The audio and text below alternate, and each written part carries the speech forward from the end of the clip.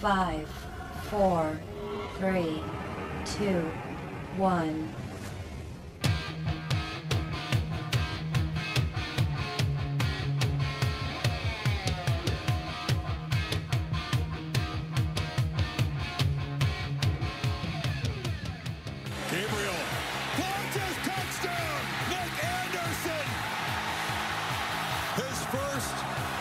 Of the football game has put the Sooners on top with 15 seconds to play. Ewers hoping for time to launch. They come after him. Does step forward. Hit as he throws. A high ball near the goal line. Broken up. Batted down. Oklahoma wins it. And there's a high fly ball. Deep right field. Harper watches it fly. Bryce Harper, an electrifying moment here, a 3-run blast to put the Phillies in front. Called strike 3! And the Astros, for a 7th consecutive season, are headed to the American League Championship Series. They hold on in Game 4, 3-2. Hit in the air to left. Gurriel is there. The Arizona Diamondbacks sweep the Dodgers and head for the LCS. You're listening to another edition of Sports Today with Peter J. Here's your host, Peter J. Mulroy.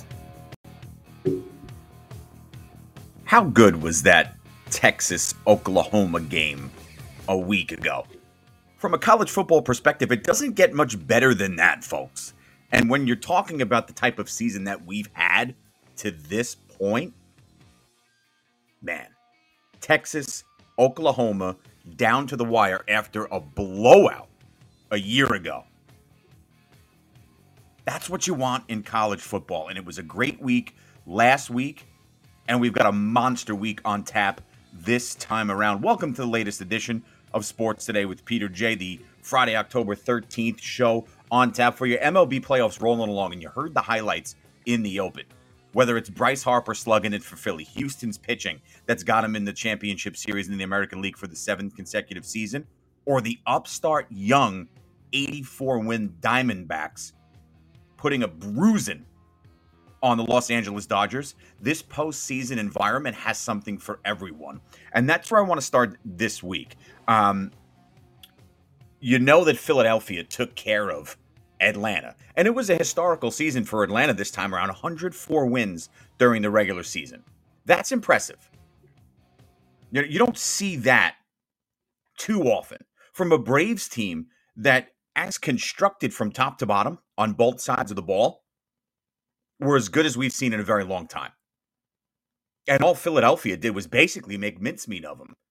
And with the big home runs, more on that in a minute, from the likes of Bryce Harper, who you heard in the open, and of course Nick Castellanos, who had a historical series, this Philly team is good. And they bring back experience from a team last year who went to the World Series before falling to the defending champion Astros.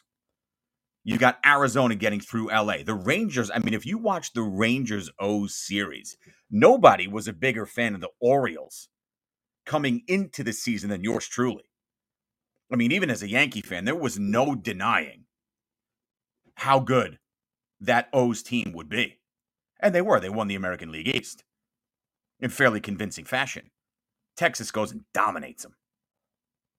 Now, this is a Rangers team that, much like Arizona, if you want to compare some teams in the postseason, there are parallels between Arizona and Texas. From the way they started the season, mid-season lull, mid-season swoon, whatever you want to call it, and now hot at the right time.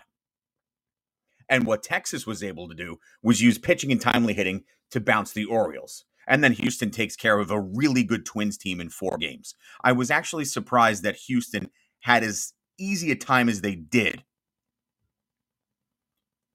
with the Minnesota Twins this time around. But this is an Astros team that's built for the postseason. You don't have to like them, but come this time of the year, they know what they're doing.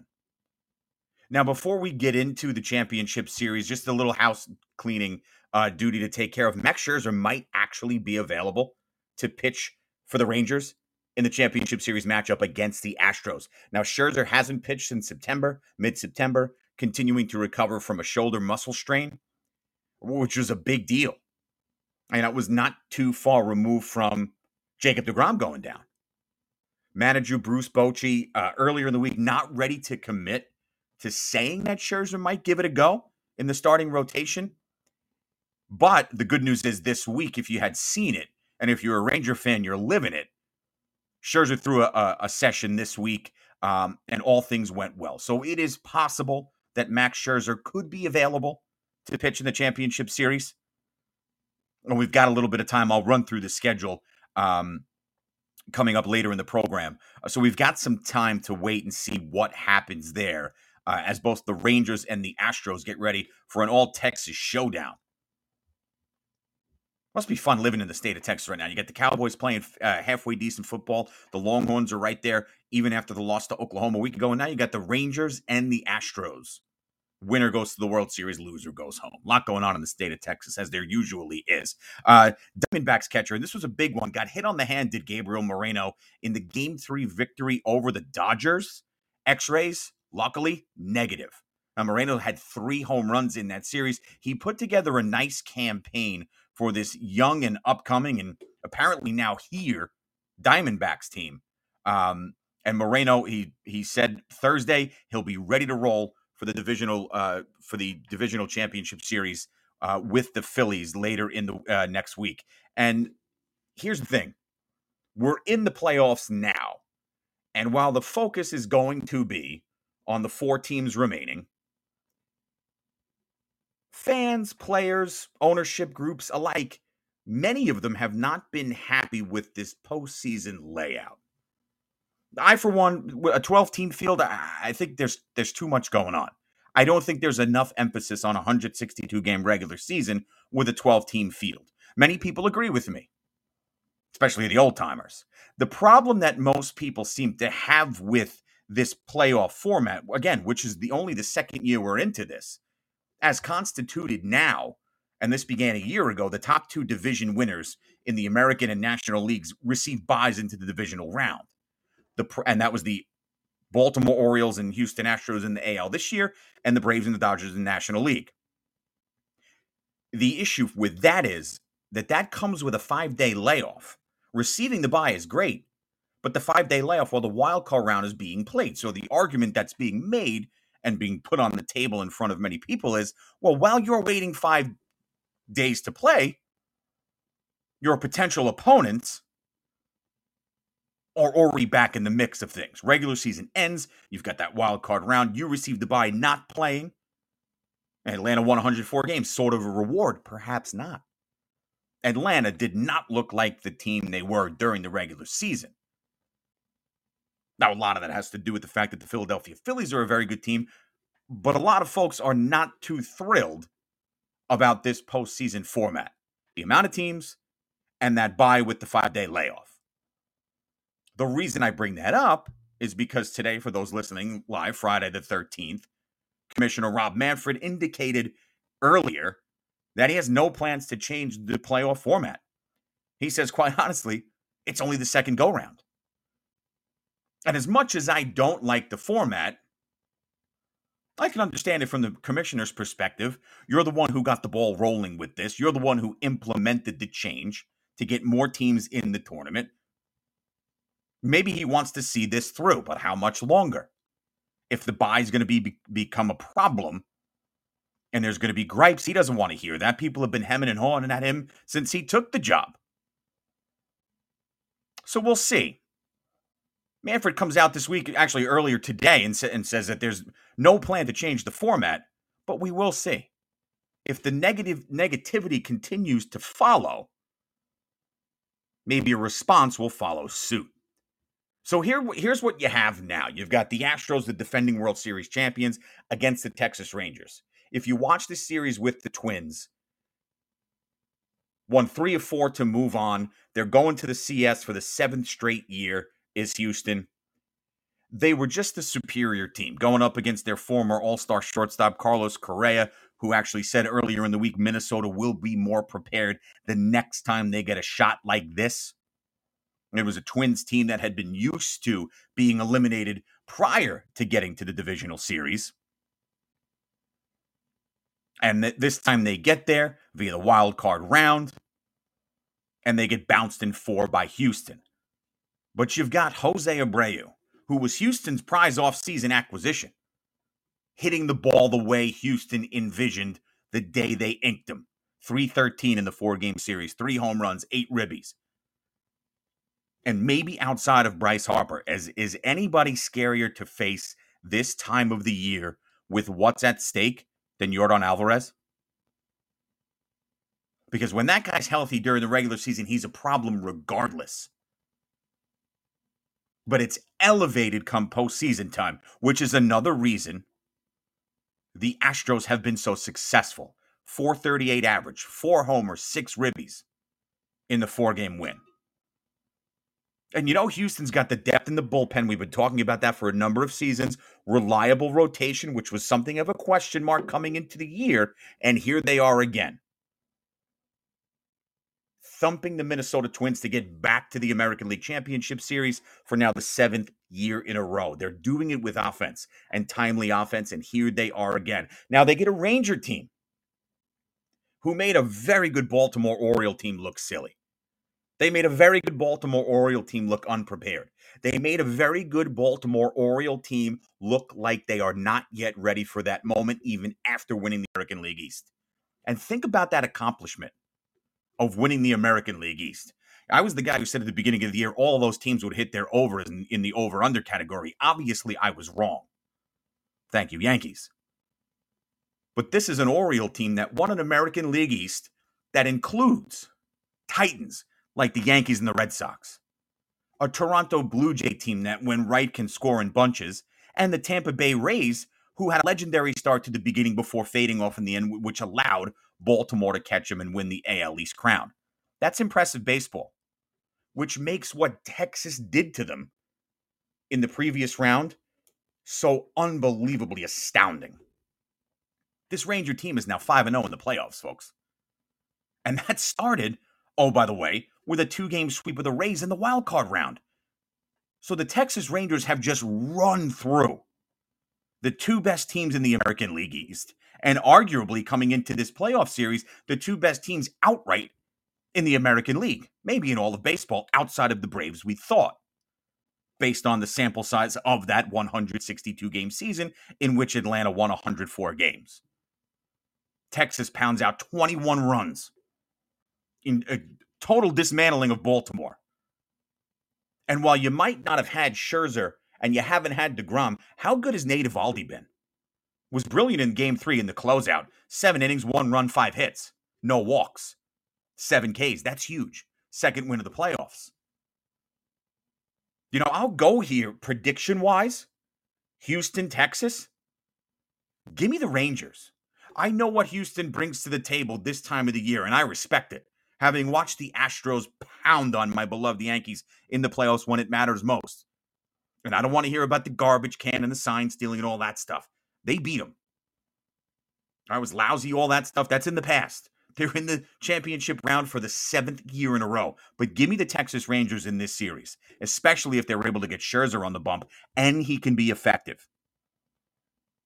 With the way Nate Eovaldi's pitching, Adolis Garcia swinging the bat from top to bottom, this Texas Ranger lineup, and they don't make mistakes in the field, this is a complete team. I think this is the Bruce Bochy team many people thought we'd see throughout the course of the season.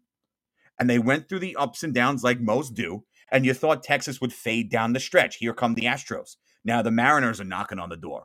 And all they did was hold off Seattle to get in, nearly knocked off Houston for the division crown, and now they're going to get another shot at the Astros, the Titans of the American League East, the defending MLB champions, and they're going to have a chance to do it to get themselves back in the World Series for the first time since 2012. This is going to be good stuff. This is movie quality stuff. Astros, Rangers. In the series, I like the Rangers. We'll see how that turns out. We will obviously be continued to talk about this as the postseason rolls along, at least on this platform, every Friday night at 7 p.m. Sports Today with Peter J. That's the 7 p.m. start on the East Coast. Phillies, Diamondbacks. The defending NL champion Phillies are back in this spot once again, thanks to the bats of Nick Castellanos and Bryce Harper. You know, it was Bryce Harper. We talk about Yordan Alvarez, and it's great this time of the year. Bryce Harper's done everything right in the postseason since going to Philadelphia. When he's healthy, there's nothing like it. 462 batting average in the series against the Braves. And that Braves team was one of the best teams we had seen possibly ever coming into this postseason with what they offered in the bullpen, in the rotation, and certainly in the lineup. With Riley and Austin, the way they swung the bat. MVP candidates from top to bottom, and Philadelphia made mincemeat of them. 4 home runs for Nick Castellanos. He's the first player in MLB postseason history to have back-to-back games with multiple home runs. And what can you say about Aaron Nola? He's been brilliant for Philadelphia. But here comes a Diamondback team that I have loved since the start of the season. A couple of months ago, I said this Arizona team was championship good. From the moment I said that, all that team did was go on an 8-game losing streak. I think it's safe to say they recovered from that after not just beating the Dodgers, but sweeping them and making them look silly in the process. In my estimation, in this National League, in this entire field left, in this entire Final Four, there is not a better 1-2 punch than what Arizona's throwing out with Merrill Kelly and Zach Gallen. Across games 1 and 2, 11 and 2/3, 7 hits, 2 combined earned runs, and 9 Ks. And they pounded on Los Angeles in game 1. 11-2. So the D-backs are swinging the bats. You got a healthy Corbin Carroll. You know how I feel about him. I just told you about Gabriel Moreno. X-rays on the hand that he was hit going to square for a bunt. Negative, he'll be ready to roll. That's your big catcher. This is a complete Diamondbacks team. And I will be the guy that goes out on the limb and say, you know what? I like the Diamondbacks to get past the Phillies. Now, that Philadelphia crowd is going to be as loud as possibly we've ever seen them. You got a first-place Eagles team. Hockey's just starting. We'll talk about at the start of the NHL and NBA seasons as these shows roll on in the next couple of weeks. But this Phillies team, who's hosting the championship series, the fan base is going to be raucous. And you saw that in their clinching game against the Atlanta Braves. I mean, Philly fans aren't just loud. They need to be boxed in. They need to be contained. They're so out of control when they're in their element. And I mean that in a positive light. So here's the rundown you're going to get. ALCS, Astros Rangers, game 1 on Fox. Fox and TBS will anchor the coverage here. The 15th, that's a Sunday. Game 1, first pitch, 8:15. Houston has the home field advantage in the National League Championship Series. Arizona goes to Philly. First pitch on game 1 will be Monday, October 16th. TBS has that coverage, 8 o'clock Eastern time. And this is what you're going to get in both of these series. You're going to get the big power bats, the Alvarezes of the world. You'll see the veteran stars in Jose Altuve, Bryce Harper, a 31-year-old Nick Castellanos who's swinging the bat as well as he ever has throughout his career. And then you'll see some of the newer guard, some of these newer players. Bryson Stott's a good young infielder for the Phillies. I've gushed over Corbin Carroll all season long as my favorite up-and-coming youngster. The up-and-coming guy's here. You're going to see some good baseball. And, Zach Gallen, Merrill Kelly, not household names yet, but they should be. They're knocking on that door. And then you've got a guy like Nate Eovaldi who's bounced around his career. But the last couple of years, you look at his numbers, outside of any of this metrics crap, Nate Eovaldi's been as reliable as they come outside of stops with the Yankees. As a Red Sox, he was dominant. And here he is now with the Texas Rangers, 4 wins away from pitching in the World Series. So I'll give you the early prediction there. I like the Rangers to take down the Astros. And I like the Diamondbacks to upend the Phillies. I think they're going to be fun series. I would expect each series to go at least 6. From a baseball fan perspective, that's what you want, isn't it? And I think you're going to see some really good baseball from, again, if you want to make comparisons here, you've got the veteran teams, right? You've got Houston and Philadelphia back in the championship series in their respective leagues who met in the World Series a year ago. So there's familiarity there. But then you've got the new guys to the party in the Texas Rangers, to a degree, and the Arizona Diamondbacks, who haven't experienced this in quite some time. And again, those parallels that I bring up between the Rangers and the Diamondbacks are there. Hot starts, faded a little bit, picked it up when you needed it, and here they are. And they took down two damn good teams to get here, with Texas bouncing Baltimore and Arizona just completely demolishing the Dodgers across 3 games. And it's another postseason failure for the Dodgers. Clayton Kershaw, again, in a big spot, not looking good. Dave Roberts saying earlier in the week that he's going to own this one, and he's going to have to, because we've read this book before with the Dodgers. But now you've got an opportunity for the team that beat them, this Diamondback team, to really arrive to the scene a bit earlier and cement themselves as legitimate players, if they have not already in the minds of many, moving forward. I expect them to get past the Phillies like I expect the Rangers to get past the Astros. It's going to be fun stuff, and I think we're really all in for a treat. And I'm going to give you all of my detail, my opinions, the ins and outs of the series as it continues right here every Friday like we're doing right now. Bouncing outside, and down the sideline goes Montgomery. He's going to go in for a Lions touchdown.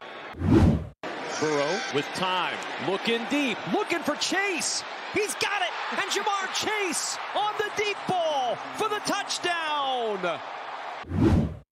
From the 24, on first down, a big hole for Achane, still going down the sideline. Devon Achane will take it all the way.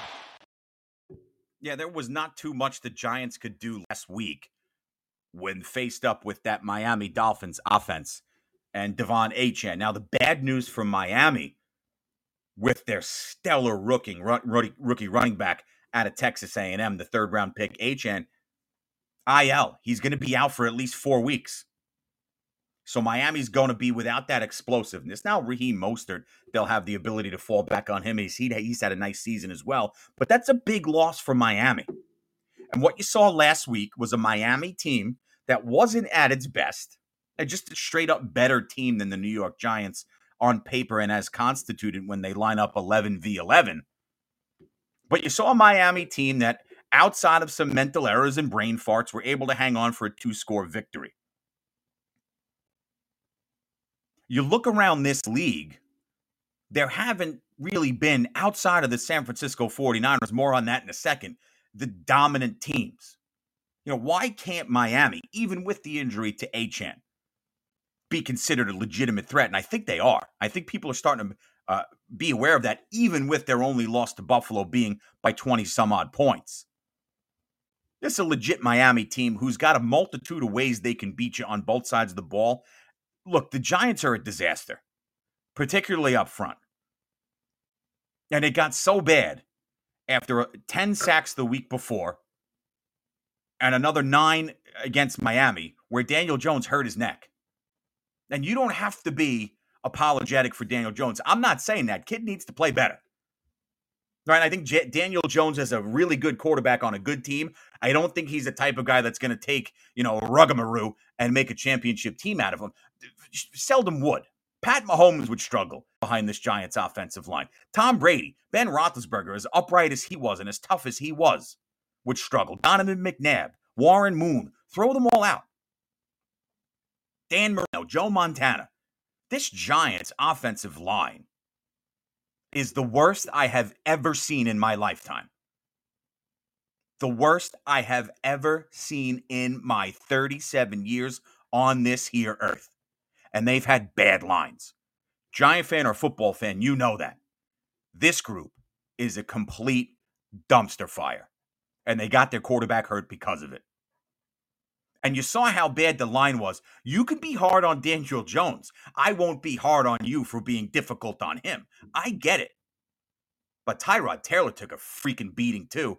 And now Daniel Jones is out Sunday, which the NFL's got to be kicking itself that the Giants had been so bad in this, that this is the Sunday night game.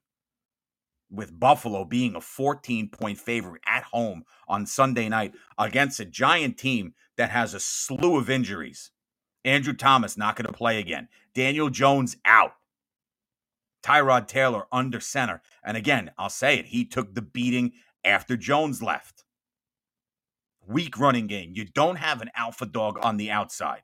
Darren Waller's been on the injury report. John Michael Schmitz, a good-looking young center, but he's been banged up. This is going to be a bloodbath on Sunday night. Good for the Bills. Put one in the win column there, barring what would be a complete disaster and internal failure. If Buffalo doesn't win Sunday night against the Giants by 3 touchdowns, it's a win for the Giants. Because God only knows what they're going to put out there. They've made moves up front on that offensive line. It's not even close to what it needs to be. And I'll say it for the 3rd consecutive week. This is 4 coaches and 2 GMs. Since the end of Tom Coughlin, after that end of Eli Manning, that you can't figure out how to get a competent offensive line that is not going to get a quarterback killed. This is a neck injury for Daniel Jones. This isn't a joke. This could be week after week after week of the same stuff. And he's had the problems up there before. We know this. Now, for the ones who rag on him, I'll say it again and I'll keep saying it because it's in there contractually. If you hate Daniel Jones so much, and internally there's been rumblings about the differentiation in opinion between what some people think about Daniel Jones, i.e. Brian Dable, and what others might think of him, a la Joe Shane, you can get out of the Daniel Jones 4-year, $40 million a year contract after 2 years if you want to save face. But right now, this is a borderline unwatchable team, and they're flirting 5 games in. Where are the wins coming from after Buffalo? You got Washington and the Jets at home. You're going to tell me the Giants, especially without their starting quarterback and an offensive line that can keep them upright, are better than the Commanders and the Jets? No. This is problematic in the worst way. And the thing that really irks me from a Giants perspective is everything that went right last year. I don't think last year was a mirage. That was a good football team, and they brought back a lot of good. Now, I know they drafted 2 corners that are starting on the outside, and this Giant defense, folks, has played well because it is a very good unit. A unit that is rotting because the offense is such a disgrace. Now, does that mean that they couldn't have done a better job without the cap flexibility of using draft capital, maybe on the offensive line, outside of John Michael Schmitz? I think so. If they don't know by now, the focus has to be improving the offensive line. I mean, nobody's watched more Giant games than me. When they lose, I take it personally.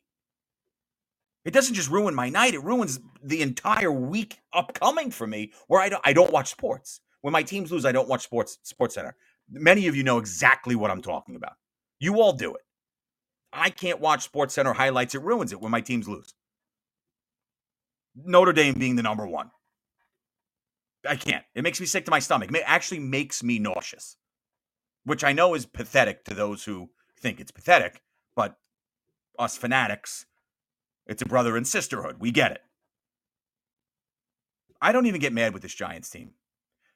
Because outside of having a lack of talent, and outside of getting a lack of production from the quarterback, when he does have time, and I'm referring to that horrific pick 6 against Seattle that should have got him benched, quite honestly, because it did basically cost them the game.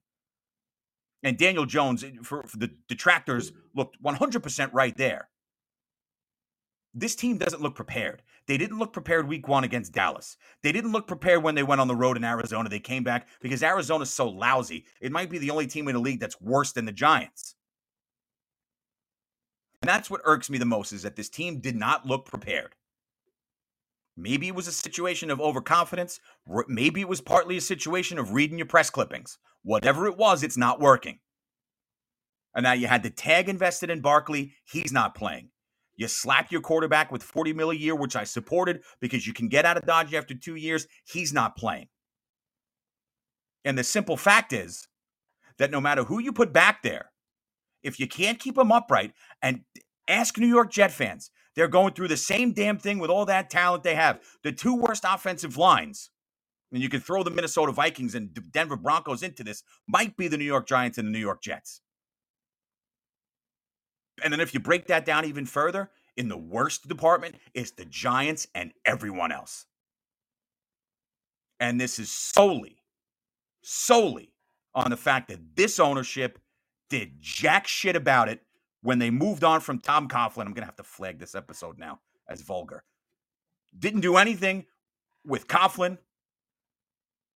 I'm not a guy that's going to hammer Pat Shurmur because I think he's a damn good coach. You didn't do anything there. You didn't do anything with Judge, and you haven't done anything with Dable. This is ownership. You want to bring in new GMs? Post, of course, Jerry Reese rebuilt the offensive line. What the hell happened at the end of his tenure? Then with Gettleman, now with Shane. And this is the product that you put on the field every week up front with the defense that they have. You give that giant defense to a Kansas City Chiefs team, to a Dallas Cowboy team, to a Miami Dolphin team. They're going to win a hell of a lot of games with a defense like that. And the simple fact is, people who don't watch the Giants every week will think the entire team sucks when it's the complete opposite. And that's shameful. And that is directly on John Mara and Steve Tisch. It's disgraceful that this continues to happen. And now you have one quarterback who's probably another hit up high again from potentially having serious physical problems. You don't have to like Daniel Jones, but it's reprehensible what he's been thrown behind. And it's unforgivable. It's a joke that they have not been able to put anything competent there to protect that kid. He has to be better, yes. You can't convince me otherwise. Go back and watch the Dolphin game. Look at what happened with Tyrod Taylor out there.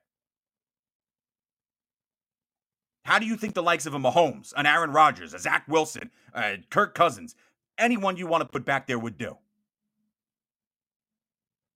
And he leaves with a neck injury, and you don't hear anything from upper management about it. It's a disgrace. When you have other players on other teams in your own division, and I'm talking about Micah Parsons, saying that what he's going through is problematic and he doesn't get pulled from games. Now, he should have been pulled from the Dallas game for safety. He should have been pulled from the Seattle game for incompetence. And he never came out of the Miami game until it was too late, and he walked off the field with a neck injury. Now we know he's not playing. I don't understand what the management who operates this Giants franchise doesn't see. Because that could have been really bad last week.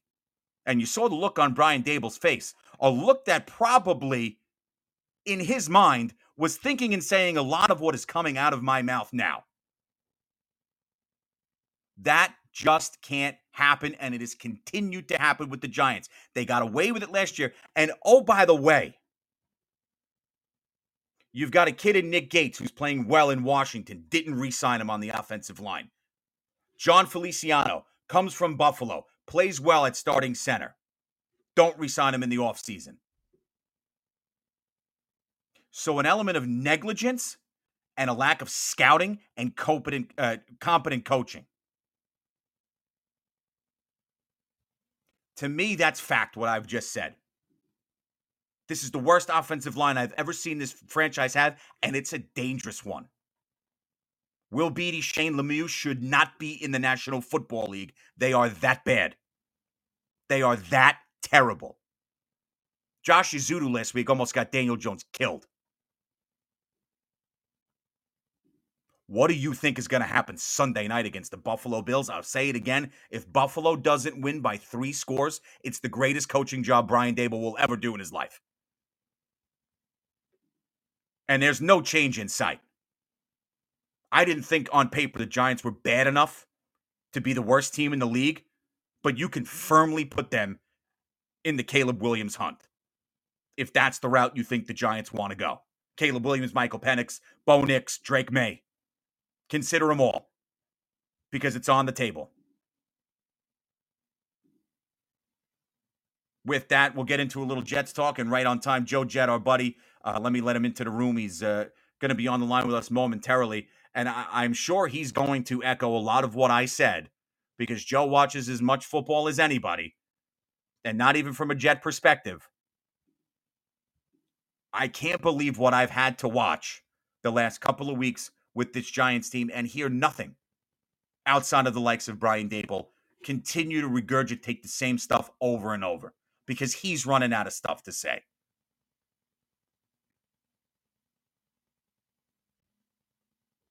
What more would there be to say about this Giants team? Now, next year, cap flexibility, that opens the door to do a little more. You don't have that alpha wide receiver. That didn't help you coming into the offseason. The lack of funding. Bobby Okereke, nice signing. Had a nice game last week against Miami. He's starting to come into it. But you talk about your last outside of Schmitz. You go the draft route, and we can get back to the cap situation, which they'll have more of next year. But this looks like it might be a total swing and a miss with Evan Neal. And there has been no indication that there might even be a small sample size of trying him at guard. Which is another thing I don't understand. Maybe it's not for us to understand. But there's a lot of times, and this is why I like to give, when people call, I like to give them their airtime. Because there's a lot of times where fans say things and they get poo-pooed by the powers that be because they don't think fans, just from a watching perspective, can't be intelligent enough to see what's happening in front of them. Well, if you understand the game, there isn't that much different to it. No, I'm not in the locker room. No, I don't write the plays. But I damn well know that Evan Neal is not doing the job he was intended to do when he was drafted with the 7th overall pick in the National League Football Draft. I know that. I might not know everything, but I know that. I know that you can't throw Josh Azudu out there unprotected. I know that. What more do you need to see where we don't have to watch Shane Lemieux trot out there or Mark freaking Glowinski? It's absurd. And there's no change to this.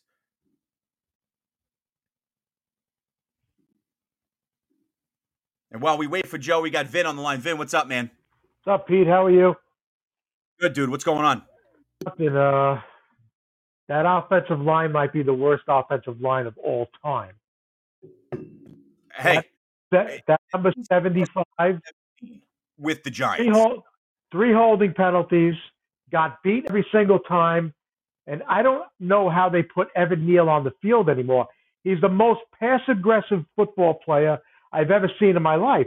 He just doesn't like to get involved with contact. Vin, and I look, and I'm pretty open about saying these things. I don't root for people to get fired and losing their jobs and harp on someone who might be quote unquote a bad athlete because they're doing something I just could never do. But there are times where you'll watch a replay or you'll see it happen live. And Evan Neal, Vin, there have been times where he's looked the complete wrong way. You're going to get someone killed, and they've made no adjustments whatsoever. It is infuriating and it's insulting. Worst offensive line of football. They blew that draft last year because Kayvon Thibodeau he's a bust also. He stinks. You put any good offensive lineman on him, he gets nowhere near the quarterback. They could have had Christian Olave and Garrett Wilson with those 2 picks. They would have been set at wide receiver for the next 10 years. They're scouting, the whole scouting department, who's ever making these picks should be fired. Because you see what Garrett Wilson and Christian Olave have turned out to be? Studs. In year 2. They went at 9 and 13. Yep, okay? Exactly. You got Evan Neal and Kevin Thibodeau at 5 and 7. Absolute horror show. Daniel Jones got no shot. He's got no shot to complete passes. They are on him like flies on shit. As soon as he drops back, you saw when Taylor came in. He almost got killed. And you know what? The biggest thing that nobody's talking about, they missed Saquon Barkley. Okay? Pay this guy. Will you pay Saquon Barkley, please? I mean, do you agree with that? Not if he's not going to play. Not if he's not going to stay on the field. Well, he got hurt. It happens. But I'm saying they miss him. They miss his running. They miss his out of the bat. They miss his toughness. They miss everything about him. Waller's a dog. I don't care what anybody says. He's a stud. He's a great player, but he's a dog. He's got no fight in him. He's got no heart in him. He's got nothing in him. They got this kid, Wando Robinson. As soon as he gets hit, he gets knocked down. It's a problem up and down with injuries and scouting and again without an offensive line, you can't play football. Yeah. What's that? Without an offensive line, you cannot play football. Oh. You can't play football. You just can't do it. You can have Joe Montana, Terry Bradshaw, Roger Staubach back there. They'll all get killed. Caleb Williams comes next year with this offensive line. He'll be in a stretcher. It doesn't matter. Do you see what's going on with the Jets now? Zach Wilson's getting time. They're actually calling good plays for him, and the kid's growing up right in front of our eyes. The kid is going to be a good quarterback.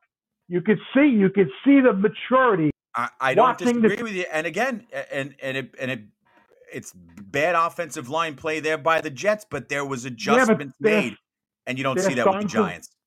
They're starting to block. The best thing that happened to the Jets last week was that Becton and Tomlinson got hurt because the guys came in to replace them are doing a much better job. It's incredible, isn't it? They're doing a much better job. They're running the ball good. This is the format they were winning last year when they were 5-2 with Zach. It's the same exact thing.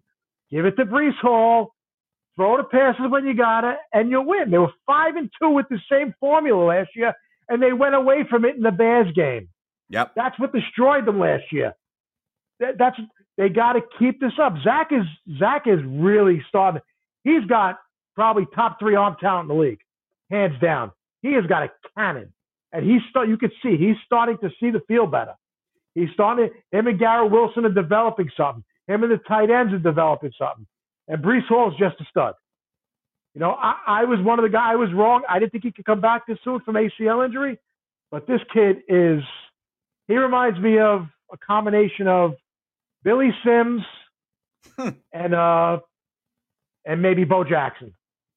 I mean, the speed he has when he hits. Maybe Billy Sims, O.J. Simpson, and Bo Jackson. This kid's got it all.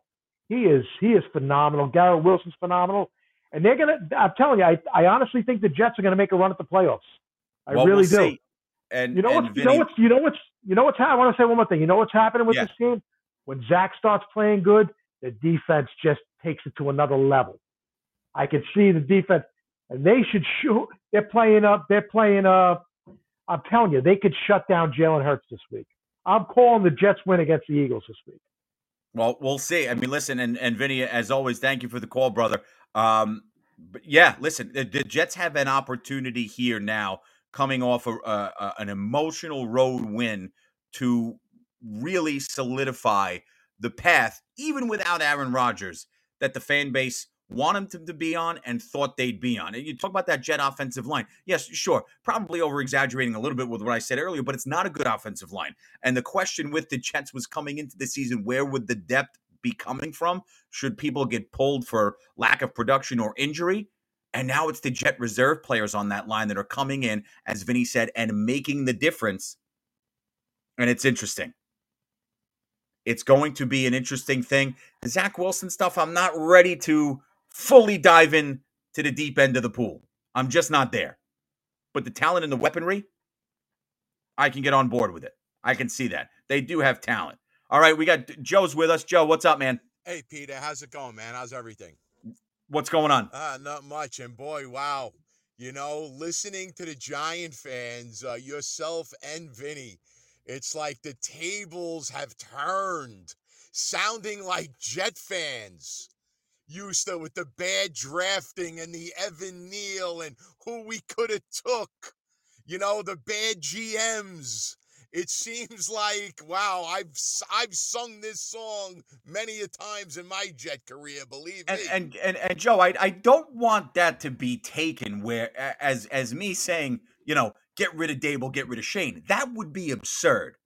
But there has to be something done internally where through, yes, the last 4 head coaches, your last 2 quarterbacks, I'm not talking about the Taylors of the world, I'm talking about Eli Manning, now Daniel Jones, and 2 GMs, that you have not solved this offensive line problem. It cannot be that difficult. Dallas drafted well, and they had an offensive line for a decade plus. You can do it, and they have not. It has been a systemic failure by the organization. Yeah, I totally agree, Peter. And I mean, you follow them a lot more in depth than I do. But when I watch them play, it's scary. I mean, they're like college kids. Looks like they have college kids trying to stop pro linemen from coming in, and it's a wave, and it's scary. And listen, guys are in trouble, and when that whole, it's like everybody there's no one good up there. Yeah, it's And horrible. the Giants, like you say, they're in for this game against Buffalo. This could start to get ugly early, and who knows? We'll see and wait to see what happens. What do you think with the Jets this week? You give them a shot? Absolutely. I absolutely give them a shot. When you have a defense that we do, the Jets are number 2 overall in red zone defense. So the Jets will give up yardage, but they tend to clamp down when the other team gets into the red zone. So they don't allow a lot of points. They keep you around. And, and we'll see. Look, here's the bottom line, Peter, with the Jets. Here it is. Yeah. It's very easy. The Jets have trouble scoring in the red zone. Whatever they were, 0 for 5 last week, they got to depend on a Breece Hall to get a 40-yard run or hit Garrett at the 30-yard line and let him run into the end. That you can't live on that. When you get to the 12-yard line, you got to get that ball into the end zone. And the Jets usually settle for 3, and that's how you end up on the losing end of games. As a Giant fan, I'd take 3. I'd take 3 and run with it.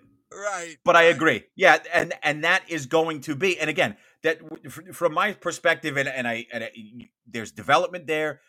We said it even when Rodgers went. We had said, I believe you and I had the conversation. If disaster strikes, there is an abundance of talent on this team where you can stay head above water. Now at 2 and 3, Rodgers goes down. You're thinking 0 and 5 with the Jet fan mentality, right? But here they are, 2 and 3. If you can find a way to pound that ball from the 30 and in and turn 3 into 6 against an Eagle team that you can get to on the back end of that defense with the way this Jets defense plays with their aggressive get after the quarterback football. Look, this is, I've changed my tune when I was thinking about this earlier in the week where I thought it was just going to be a Philly hammering. I don't feel that anymore, but this is a big opportunity for Zach Wilson here against a very good championship caliber Philadelphia team, and he's going to have the Jet fan base at his back.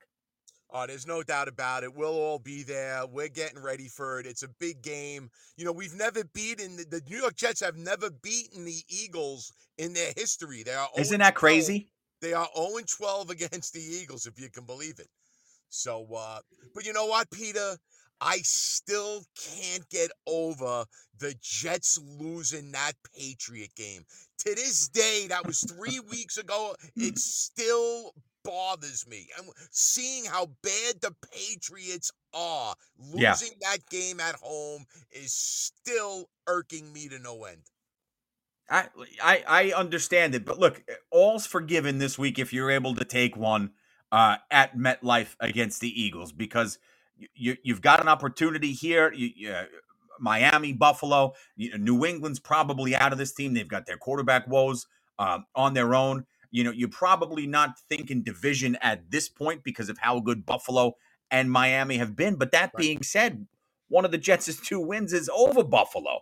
So you take this a week at a time, and it starts Sunday against Philly at home. Hey, it's a brand new season if you get back to 3 and 3 with 2 impressive wins on your resume. Right. It would be 3 and 3, Peter, going into the bye for the Jets next week. Yeah. Then we have the Giants win. And then we host the Chargers at MetLife on a Monday night. And trust me, I am not scared of the Chargers whatsoever. Potential playoff matchup. Right. They're a softer kind of a team that if you have an aggressive team like the Jets have, I'll welcome that game at MetLife. But we'll worry about that when we get to it. We have to worry about this week, and I can't sell Philly short. They were the NFC representatives. Look, they're a great football team. They're run well. But yes, they're not invincible. We can get at them. Listen, enjoy Sunday. I'm with you. I'll be thinking about you. Appreciate the call as always. That's the great Joe Jet. Joe, thanks, brother. Thanks, Peter. All right, man. I'll talk to you. Look. It's going to be a good weekend of football unless you're a Giants fan. Let's face it. If you're a Bills fan this weekend, Sunday night, 8:20 rolls around, you're licking your lips. You're ready to roll because it's going to be one of those games you would think, barring complete, utter disaster for this Buffalo team, if they don't absolutely kick the you-know-what out of the New York Giants. All right, let's get into the weekly picks here. It started off Thursday night.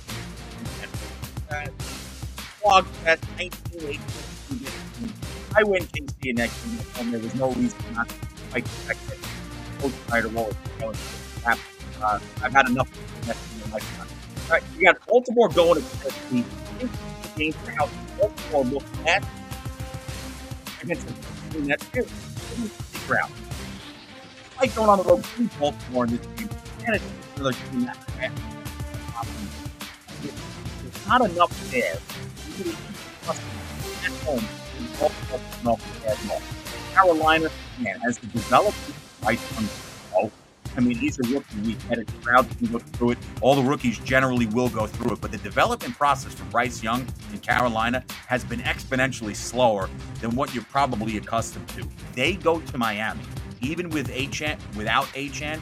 Give me Miami big, and give me fellow Florida mate Jacksonville over Indianapolis. This is a Jacksonville team that was slow out of the gates, playing better football of late. I like them over Anthony Richardson and the Colts. Minnesota is a train wreck, and they will not have Justin Jefferson for at least a month.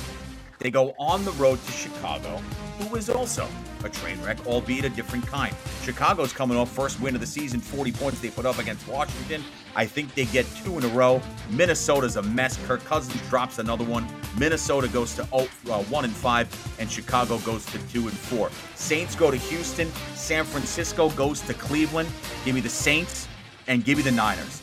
Bar none, the best team in football, San Francisco. Everything about them after they rocked Dallas a week ago. That's a good Dallas Cowboy team they beat, and they made them look silly. Next 4 games, I like the home team. Seattle goes to Cincinnati. Give me the Bengals. Give me Joe Burrow and company. T. Higgins still listed as questionable, but I'm going to go with the fighting Burrows. Washington goes to Atlanta. Give me Rattler and Co. I like what Atlanta's starting to develop here on the offensive side of the ball. There's the plan here. You've got Bijan, and you've got some weapons on the outside. Let's see how that goes. Let's see how Atlanta continues to develop with the young quarterback. I like them over a Washington team that's reeling. Washington can't get out of its own way right now. We saw that last week against Chicago. I think Atlanta knocks them down. Patriots are a disaster. They go to Vegas. Vegas is going to pound them.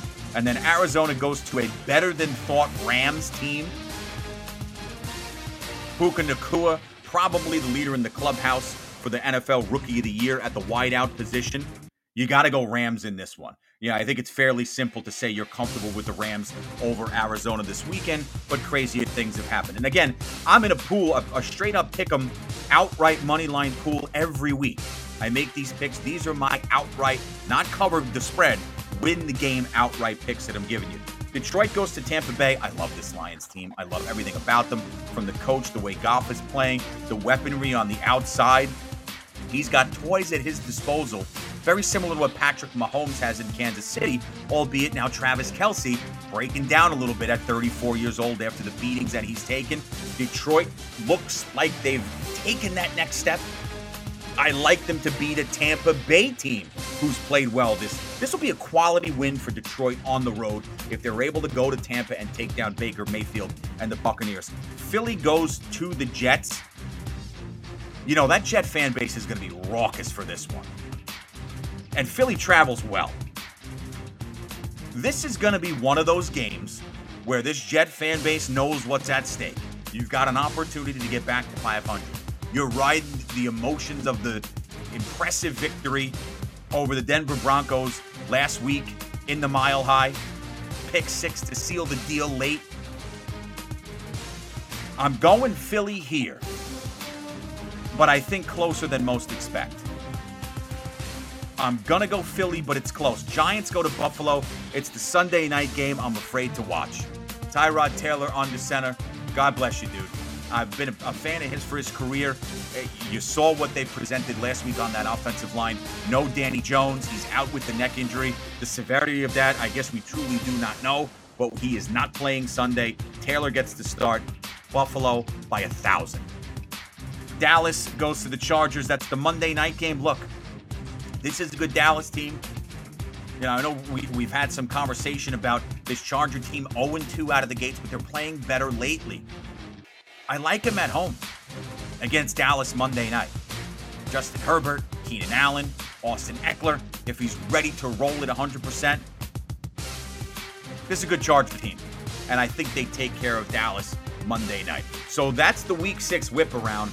Those are the picks I'm rolling with. Do this every week, right? You can always chime in, reach out on social media, share your thoughts, and submit your own picks that we can discuss as we go through. Obviously, I take live calls every Friday starting at 7 p.m. Eastern time. It's a big week of the NFL, and we're going to learn a lot about a lot of teams. We'll learn a little bit more about Detroit. Hey, Tampa Bay comes out with a home victory over the Lions. Okay, that's a little more insight into maybe this Tampa Bay team is pretty legit. Now, I like the Lions, but I think it's going to be a good game. I really do. So we can learn a lot. The New York Jets. Jets come out of there with a victory at home this weekend over a Philly team who was a couple plays away from winning the Super Bowl last season. Well, what's that say about the Jets, even without Aaron Rodgers? So there's a lot on the line this week, and it's going to be real good stuff. Hit subscribe and don't miss the next episode. Sports Today with Peter J. Hartman intercepted. Devin Neal on the return. And they're taking down Hartman again. 4th sack of the night. Cook throws one, and it's intercepted. House call for Major Burn. And LSU is going to escape Columbia with a win. Now, you all know, as followers of the show for as long as you've been, that nothing makes me happier than now when two teams specifically lose. Number one, the Dallas Cowboys. So I enjoyed nighttime weekend football a week ago with the thumping of the Niners. And lately, when LSU loses. If you caught the end of that LSU-Missouri game last week, that was a very impressive victory for the LSU Tigers over the Mizzou Tigers, who had played well entering that contest, sealing the deal with a late pick 6 a la New York Jets in Denver. Week 7 brings another huge slate of games, and the biggest game, you got 4 contests this week, number one, that feature ranked opponents. The biggest of that is the 7 versus 8 matchup. 5-0 Oregon at number 8 in the country goes to 5-0 Washington, number 7. It's a 3:30 p.m. on the East start. ABC anchors the coverage Saturday. All the talk is going to center on the quarterbacks, and it should. Michael Penix is the leader in the clubhouse, probably, right now, for the Heisman Trophy. Bo Nix for Oregon, the transfer from Auburn, is another legitimate Heisman candidate. And listen to this. This will be the 115th meeting between Oregon and Washington. Until Saturday, they will have never played as top 10 opponents. They've met 114 times. At one time, were they ever, not one time were they ever ranked inside the AP top 10. That changes Saturday. And this is the first real contest for both teams. I mean, you look at what Oregon's done across 5 games, they've scored at least 38. Washington has posted at least 31 or better in 5 victories. Outside of being a Notre Dame fan, my favorite player in the country is Michael Penix. He's a yard away from already at 2,000 passing yards this season. He's accounted for 16 touchdowns through the air against just 2 picks. I mean, this kid brings everything you want to the table from a quarterback perspective. He's mobile. He's intelligent. He's got a monster arm, and he just knows how to win you a football game. And Rome Odunze, his best receiver, you got to watch this kid play. You want to talk about size, speed, and agility? Kid's got it all.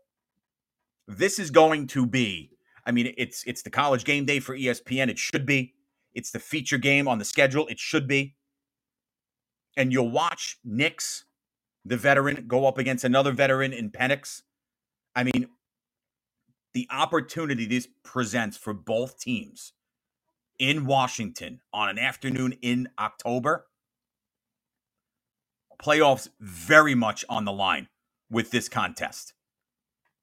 With both teams outside the top 4 at 7 and 8, Washington at 7, Oregon at 8, I think it'll be, everybody's expecting a shootout. You might get, we're not going to get, at least I don't think, in my opinion, a 48-46 game. I think you'll get a game in the 30s.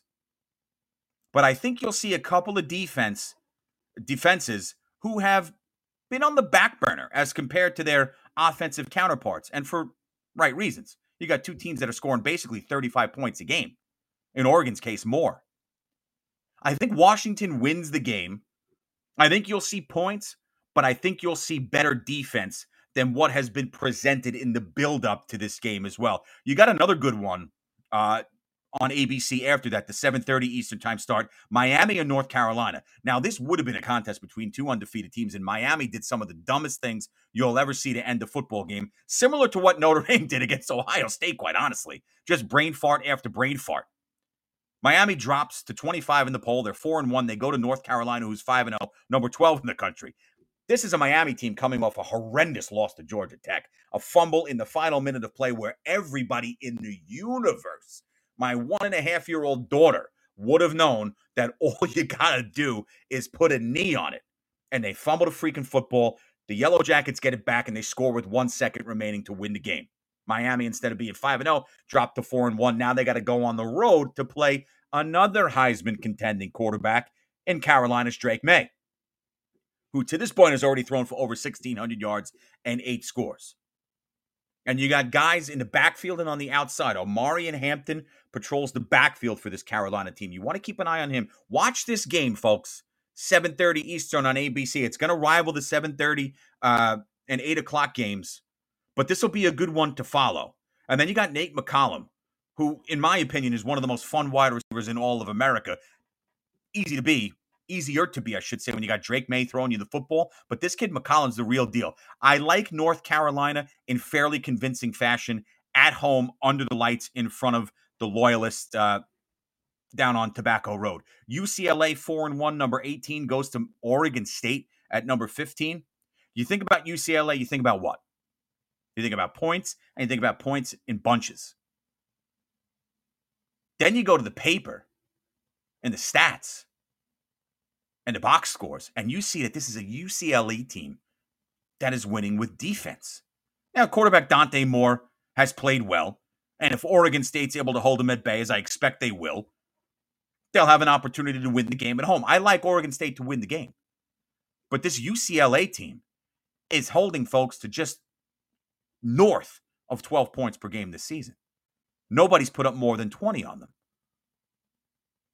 Here's DJ Uiagalelei, who had his best game last week, 5 touchdowns in a 52-40 victory over Cal.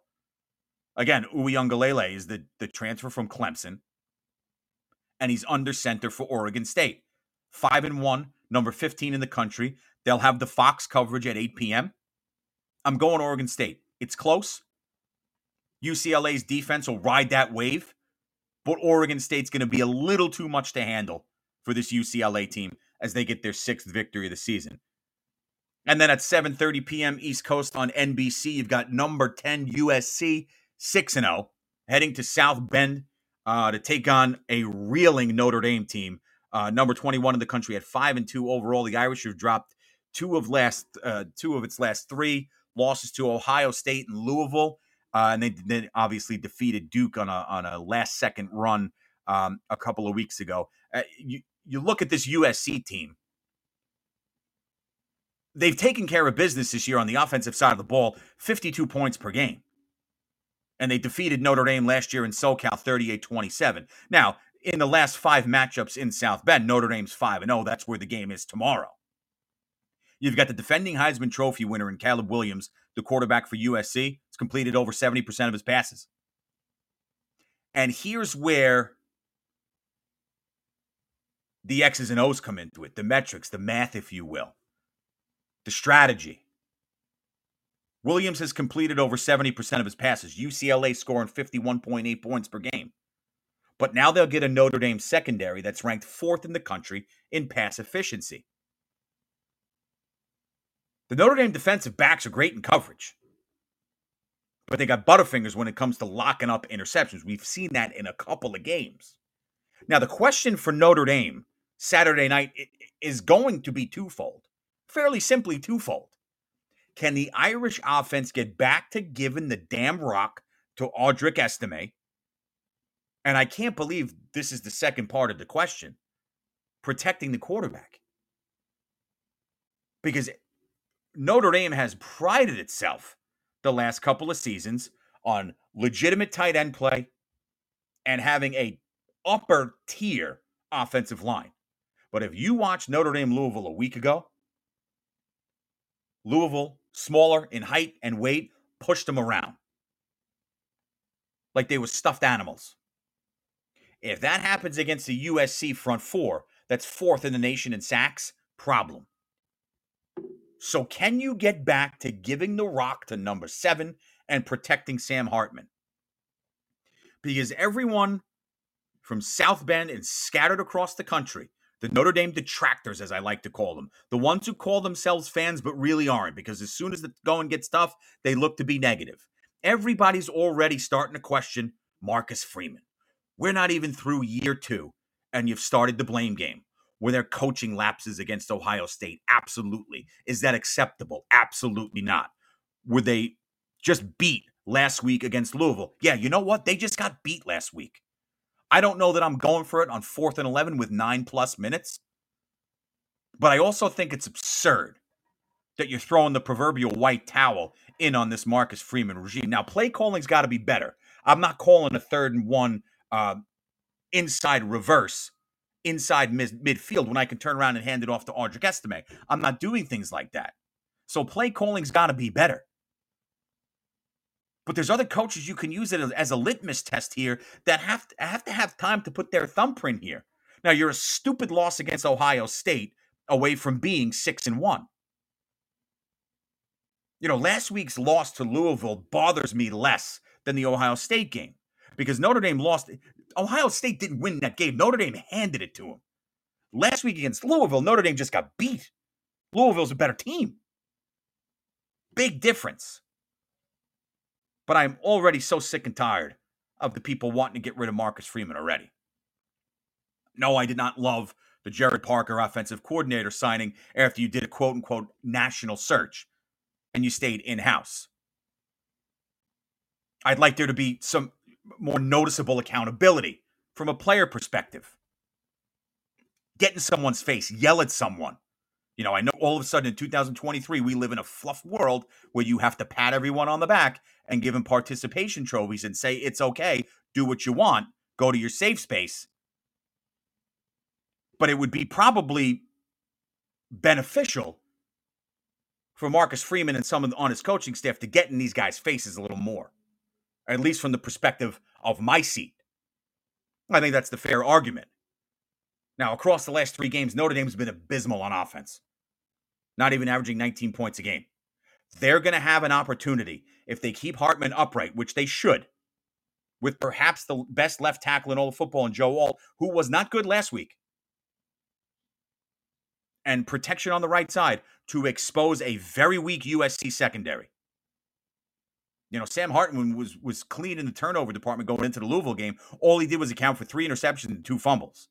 That's a problem. And if that happens again, regardless of how bad the back end of this USC defense is, it's going to be a long night for Notre Dame.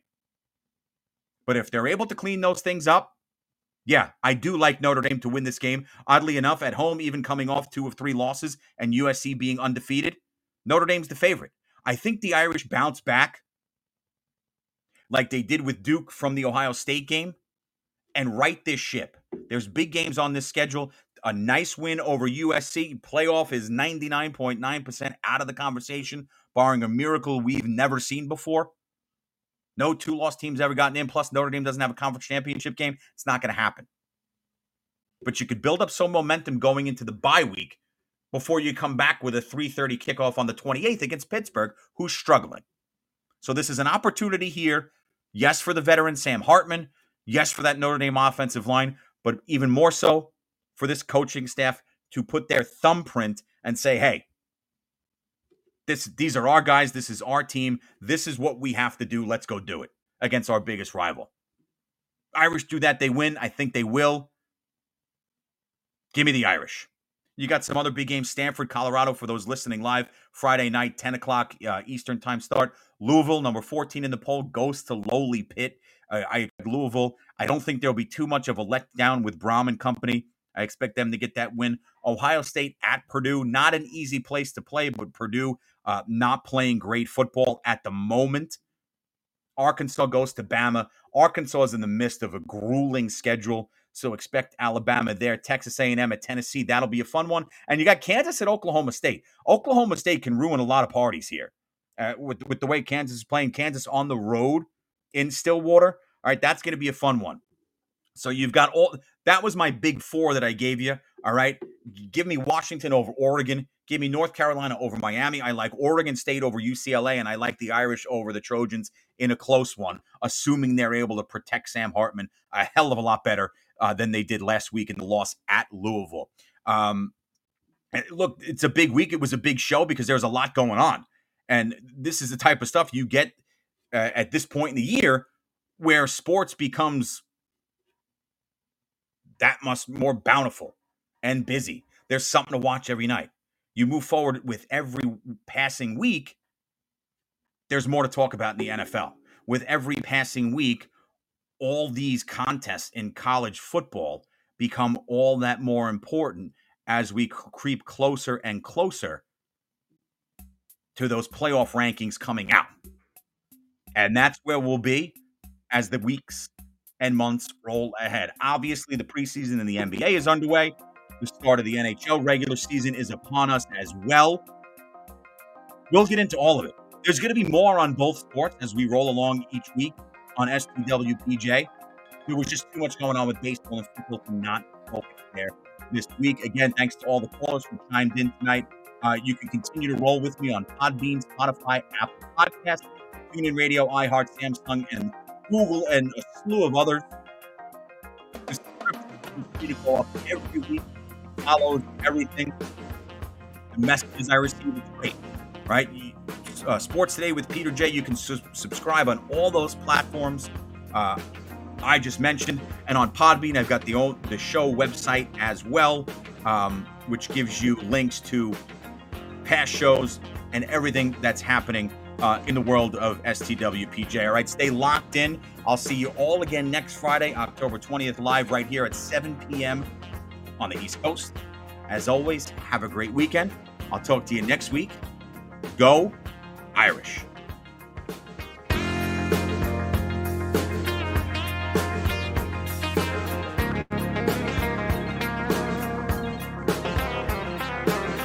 Sports Today with Peter J.